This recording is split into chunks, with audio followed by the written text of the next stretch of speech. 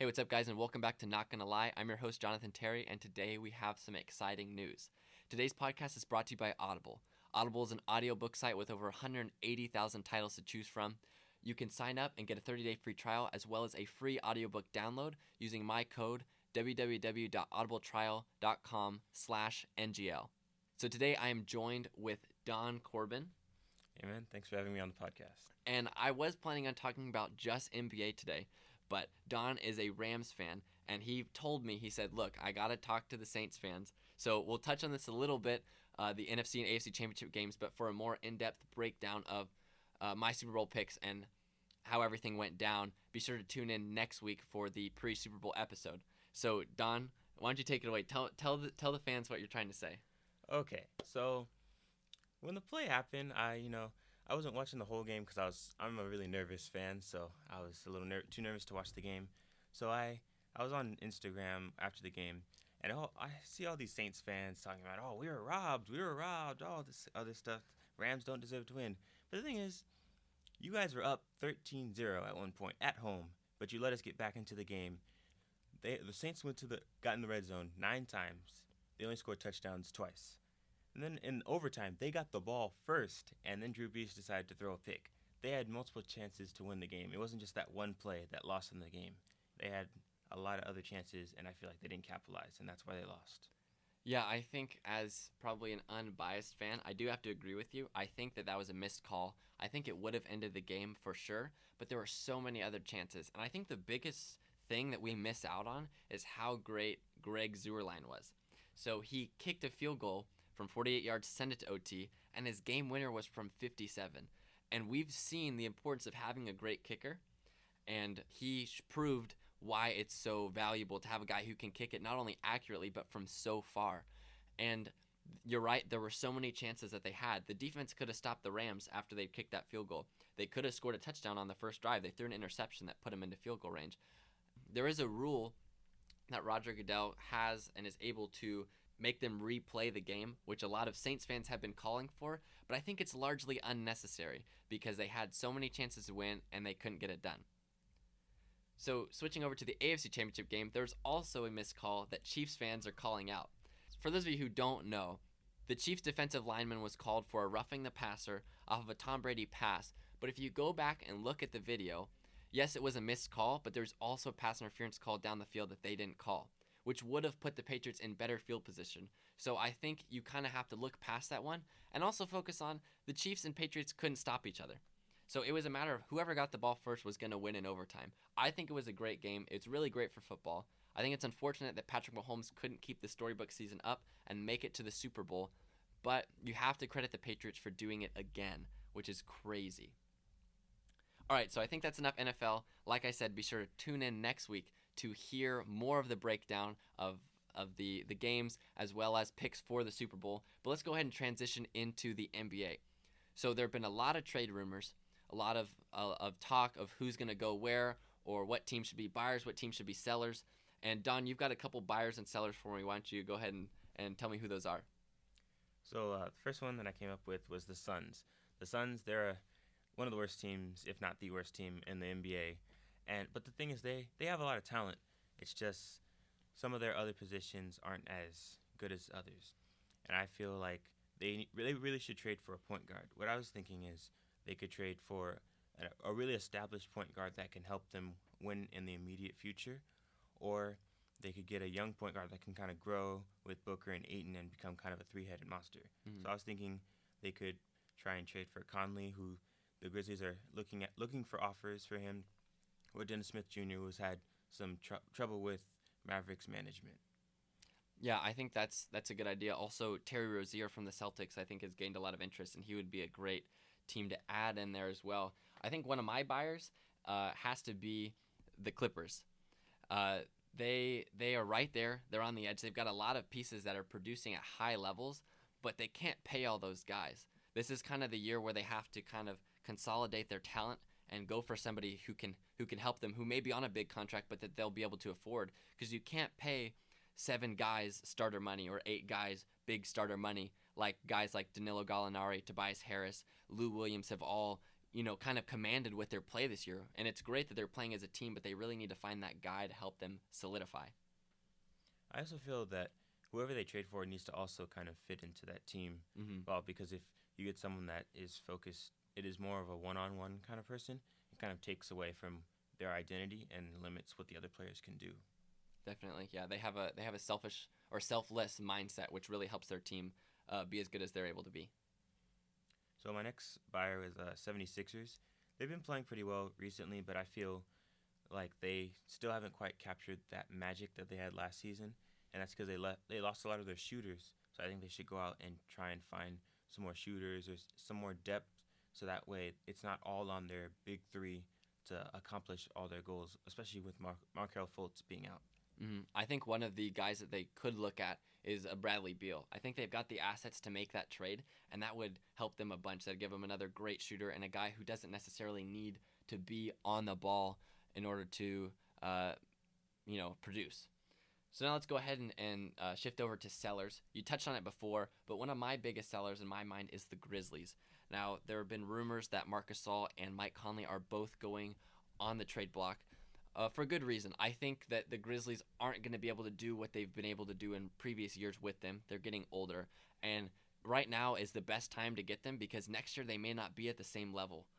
I think there've been various rumors, like you mentioned, Mike Conley, moving him out to Phoenix. Where are some other places you might see the Marc Gasol and Mike Conley go? So I was doing a little research and stuff, and one of the things that kind of interesting was the Clippers. I saw this on Bleacher Report.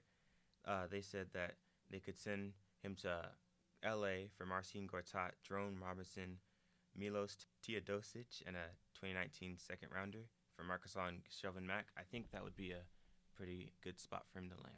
Yeah, no, I agree too. And I think a lot of what that'll be on is how high the Grizzlies value Jerome Robinson, who was their first-round pick this year, but hasn't gotten a lot of playing time in the Clippers because a lot of it's very spread out. The Grizzlies' main thing, they should look to get younger because outside of Jaren Jackson Jr., they really don't have a young kind of core to build. So even if they were to keep the team together, they don't have a future after Mike Conley and Gasol eventually leave.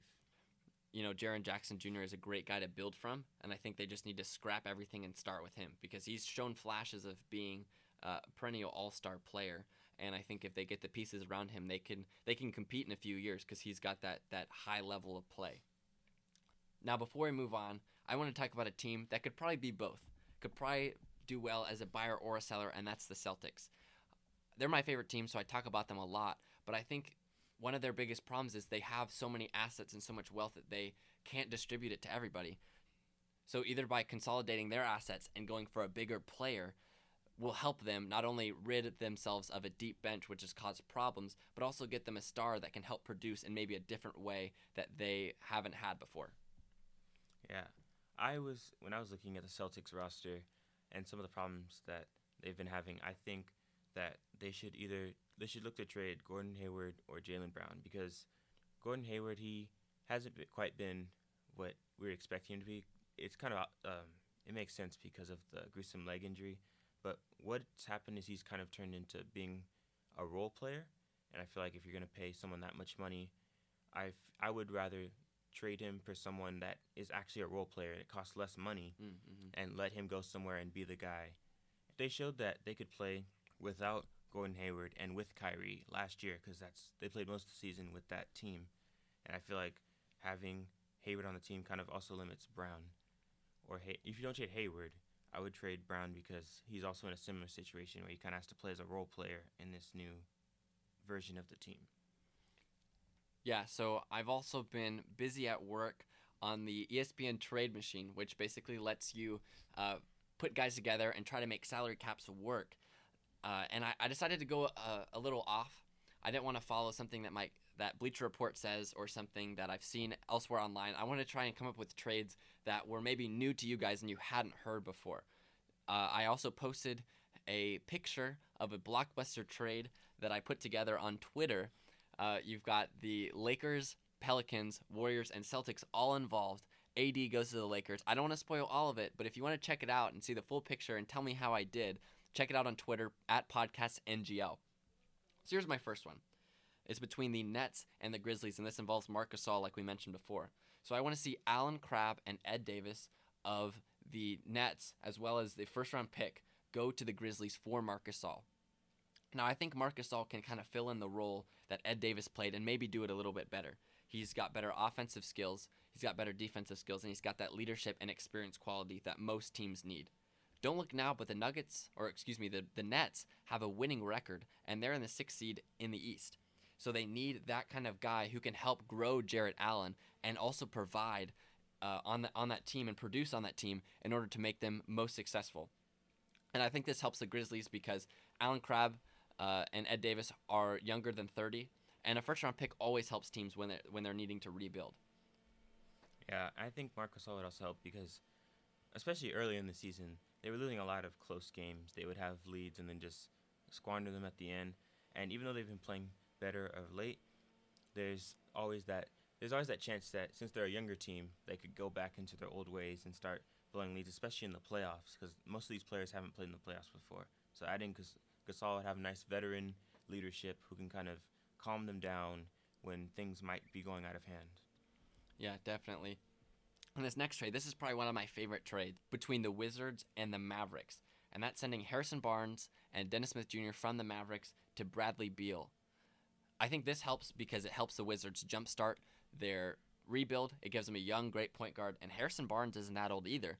And so they're able to grow around those guys. And I think it really helps the Mavericks because you trade a young, starting to develop guy for a guy who's developed, who doesn't need the ball, who would play well with Luka. And honestly, the Mavericks are 4.5 games out of the 8th seed. And with Bradley Beal, who's to say that they can't make a run with a three-headed monster of DeAndre Jordan, Bradley Beal, and Luka Doncic? Yeah, and especially because one of the problems with Dennis Smith Jr. that he's been having is he and Luka both like to have the ball, and they kind of need it to be effective. And so trading for Bradley Beal's already used to playing off of someone when he plays with John Wall. So it would be someone who's also experienced to kind of take some pressure off Luka in those tighter games, and if they make it to the playoffs, can kind of, like Marc Gasol, add some veteran leadership and keep everyone at bay. Yeah. And the final one, I think I'd be doing a disservice to the podcast if I didn't enter in a Celtics trade. So I like this one. Some people were kind of questioning it when I put it together, but I think it makes sense. So Nikola Vucevic, who is a star center on the Magic, he's averaging 20 and 12, having a great season, would be sent to the Celtics for Aaron Baines, Terry Rozier, and Guerschon Yabusele. And most of you probably don't know who Guerschon Yabusele is. It's not that important. It's more for just salary needs and meeting the cap and meeting the restrictions. But Terry Rozier gives them a point guard of the future. He gives them another budding star to pair with Aaron Gordon and hopefully rebuild that roster. And one of the biggest reasons the Magic are looking to move on from Vucevic is because of Mo Bamba, who most of you may not have heard except for in the song by Sheck Wes. But he is a rookie rookie center for the Magic this year, who's been playing well, but he's been overshadowed by Vucevic's big year. But having Aaron Baines gives them a defensive presence and helps grow Mo Bamba into what could be a good player, and they could have a solid roster put together with the three of them. Which brings me to my next point of, okay, so the Celtics have traded 3 guys, got 1 guy back, so who do they go for? How about sign Melo? Carmelo Anthony was recently traded to the Bulls, basically just for cash and to be let go. And now he's soon to be a free agent on the market. So there's been a lot of talk about where Melo's going to go and if Melo's done. I want you to tell me, Don, who signs Melo? Where's Melo going to go, or is Melo done? I've never really been a huge Melo fan. Some of those New York years, I was like, okay, he's good. But I feel like it's a combination of his mentality and skill set, but it's mainly his mentality that has been holding him back these past few years. He still feels that he's Carmelo Anthony, like he's still a star, and he should still start and get heavy minutes. But the problem is his play style doesn't fit with the new NBA. His play style more fits a 6-man kind of role, but he mentally just can't get past that. And I feel like that is what's truly holding him back. So if I'm a team, unless you're trying to get people to buy tickets, I wouldn't sign Melo. Having him in that role player position or 6-man position helps because a lot of those guys can do one thing really well. And Melo can do one thing really well, and that's score the basketball, which is big in this league. But I agree with you in the sense of that if he can't get out of his own mind of being that star that he was or he once was, that he's not anymore, he's not going to be able to be successful. But if he can go to a team that's in need of bench scoring and he can adapt to that role and fit in, then I don't see why he can't be successful. And honestly, there's a lot of teams that could benefit from having Melo on their team. Speaking of being successful, some of you may have made New Year's resolutions, broken New Year's resolutions, or looking to start a New Year's resolution towards the end of January. I've got the answer for you. Audible. Audible is an audiobook site that has over 180,000 titles, and listeners of this podcast get a free 30-day trial with a book download. All you have to do is go to www.audibletrial.com/NGL and sign up and get your free 30-day trial. You can listen to various books such as my favorite, Shoe Dog, a memoir of Phil Knight, the creator of Nike, and many other titles. You can listen in your car, you can listen on your way to class, you can listen while you're doing homework. It's a great way to gain more knowledge and more information. For those of you who might have missed it, it's www.audibletrial.com/NGL. You won't regret it. Now, instead of focusing on trades here, I kind of want to talk to Don a little bit about teams that need to stay put. Now, I know we've mentioned the Lakers in trade rumors. They've been in it since the beginning with Anthony Davis, with Bradley Beal, with different stars, but you kind of have a different perspective. So I want you to kind of walk me through why you think the Lakers are good where they're at. So I feel like part of the reason why everyone has been talking about trades and stuff like that is because LeBron going to Lakers has made the media all immediately think, oh, we need to get LeBron, oh, blah, blah, blah, we need to get LeBron, all this stuff. But most people, especially people who are like actual Laker fans, know that, especially since we've dealt with 5 years of just awfulness. It was just awful. So we're really not in a rush to being good. It's great to be in a position where we're going to make the playoffs. Depending on what seeding we are, we could win a series, maybe two, depending on who we play.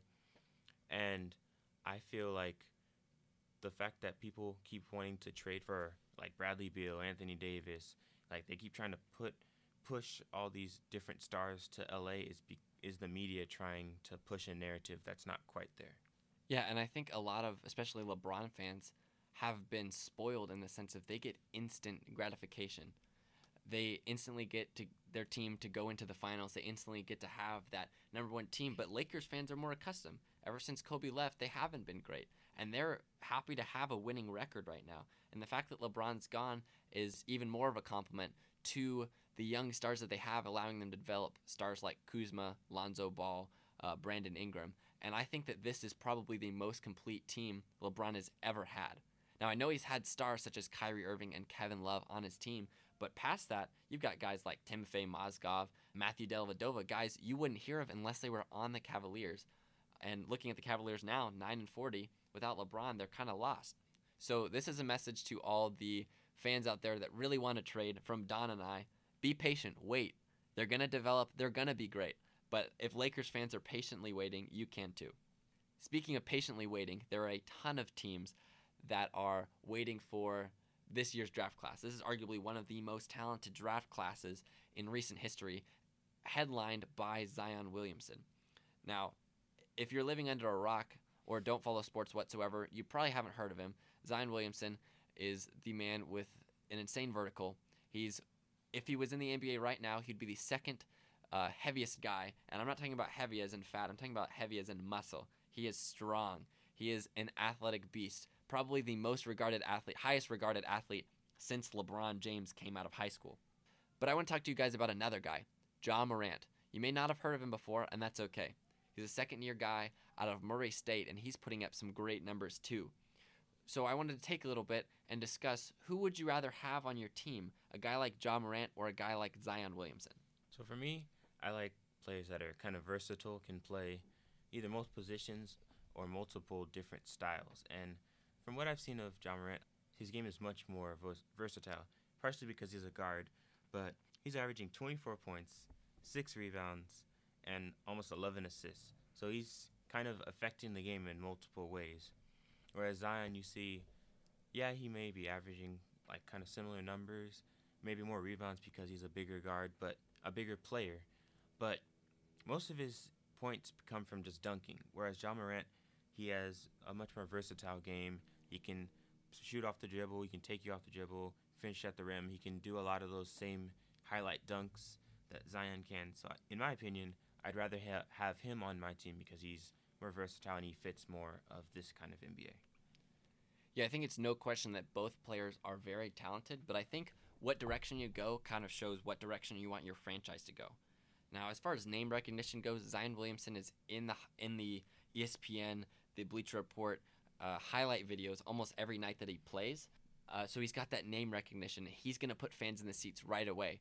Now, there's no telling what Ja Morant might do once he comes into the NBA, but especially starting off, having a guy like Zion Williamson to promote for your team is gonna generate a lot of buzz right away. That's why everyone's talking about getting him. But like you said, Don, he's not as versatile as Ja Morant is. He's putting up some great numbers. He's averaging 21 points, 10 rebounds, 2.5 assists, 2 blocks, and 2 steals. But he's shooting 27% from three, which we've seen guys like Giannis, we've seen guys like Ben Simmons be able to do it without a jump shot. But it's gonna be so much better having a guy like Ja Morant on the team who's shooting 35%, which isn't that much better, but if you think about it, the difference between in the 20s and in the 30s is massive in the NBA, and you show any sign of weakness and teams can exploit that.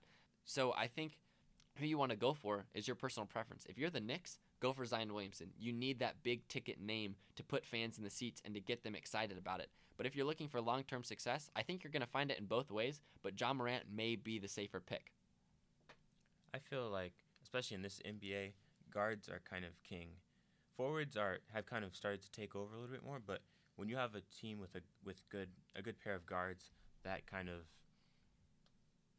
kickstarts the whole thing, because you see a lot of teams, they have mainly guards and some like wing players, and then their centers are usually just guys who set screens, catch lobs, and then can block some shots and rebound. And another thing that's important that some people overlook is free throw percentage. Zion shooting about 67 or 68% on the year, whereas Ja Morant, he's shooting almost 81%. That's a huge difference, especially in the NBA, where a lot of rookies kind of struggle with shooting free throws or being consistent with their free throws. And I think free throw shooting, like as said by a lot of people, kind of shows you how good of a shooter you can be. And I think that shows that Ja Morant can become an even better shooter, even though he's a pretty good shooter right now, but I think that shows that he can hit a higher peak. I think probably the biggest negative effect on Ja Morant's game is the fact that he plays for a team like Murray State. Now with Zion Williamson, you play for Duke, everything's magnified. Everything you do, you're on the big stage every other night. But Ja Morant's, the toughest team he's played is Auburn. He played well, it was on the road, they lost that game, but you don't really know how he's going to do, not only against big teams in college, but against actual NBA teams where guys are as good or better than him every single night. I think he's largely been able to pad the stats because he's been playing against guys that maybe aren't as talented as him, and he has to get by on talent alone. But Zion is simply out-muscling those guys. So it's going to take a lot of development for both of them to really become stars in this league. I think there's things that they can work on, but that's true for any NBA player. Right now, if you had to draft, who are you taking, Ja Morant or Zion Williamson? I think Ja Morant's someone that you can kind of build around more, because in the NBA, skill is still king. You can have all the athleticism you want, but if you don't have skill, it kind of limits what you can do. That's why you see players like James Harden. He's not the most athletic player, but he knows what to do. He gets to the ball, he knows exactly what his skill set is and how to get to the spots where he's most effective. And I feel like one of the things that Zion might struggle with once he gets to the NBA is defensive schemes. They'll kind of know how to, especially since he'll probably be playing on a bad team, they'll know how to scheme around him and limit his athleticism, and he's going to have to take more of a intellectual, mental approach to a game. Just going off of a gut feeling, I think I would take Zion. I know that Ja Morant is a very talented player, but as far as initial returns, you're going to get so much with Zion Williamson, not only highlight plays, but guys coming to, people coming to the stadium every night, people buying his jersey. It's going to be so much bigger than his play on the court. It's going to be also his name and the fact that you're going to be able to market him and make big money off of a guy like him, because we haven't seen someone like him in a long time as far as athletic ability goes. Yeah, and one thing that kind of bugs me is stop comparing him to LeBron. He's not LeBron. He's his own player. Every person that's above 6'7" and is big and dunks. They say, "Oh, can he be the next LeBron?" They said that about Andrew Wiggins. Said that about Ben Simmons. It's like there's not gonna be the next LeBron. He's his own type of player. He's very unique. There's everyone else is just them. To compare him to someone like LeBron, an all-time great, or some people regard him as the greatest of all time. To compare a kid to that, like I feel like that's not right. Yeah, and I think we forget or we lose sight of how great that player really is because they're not as great as the player we're comparing them to. I think Kobe dealt with it a lot with Michael Jordan, where he was a great player in his own right. He has an insane scoring ability, an insane work ethic, and great defense, but he wasn't as good as Michael Jordan. So he's always going to have that asterisk next to it. But I think, yeah, we just have to sit back and enjoy talent while it's here. All right, I think that's going to do it for the podcast. Thank you, Don, for being with me today. Thank you for having me. Be sure to tune in for the pre-Super Bowl episode of the podcast. You can also listen on Spotify Music, Apple Podcasts, and don't forget to sign up for your free trial on Audible, www.audibletrial.com/NGL. Thanks for listening, guys. Go Rams.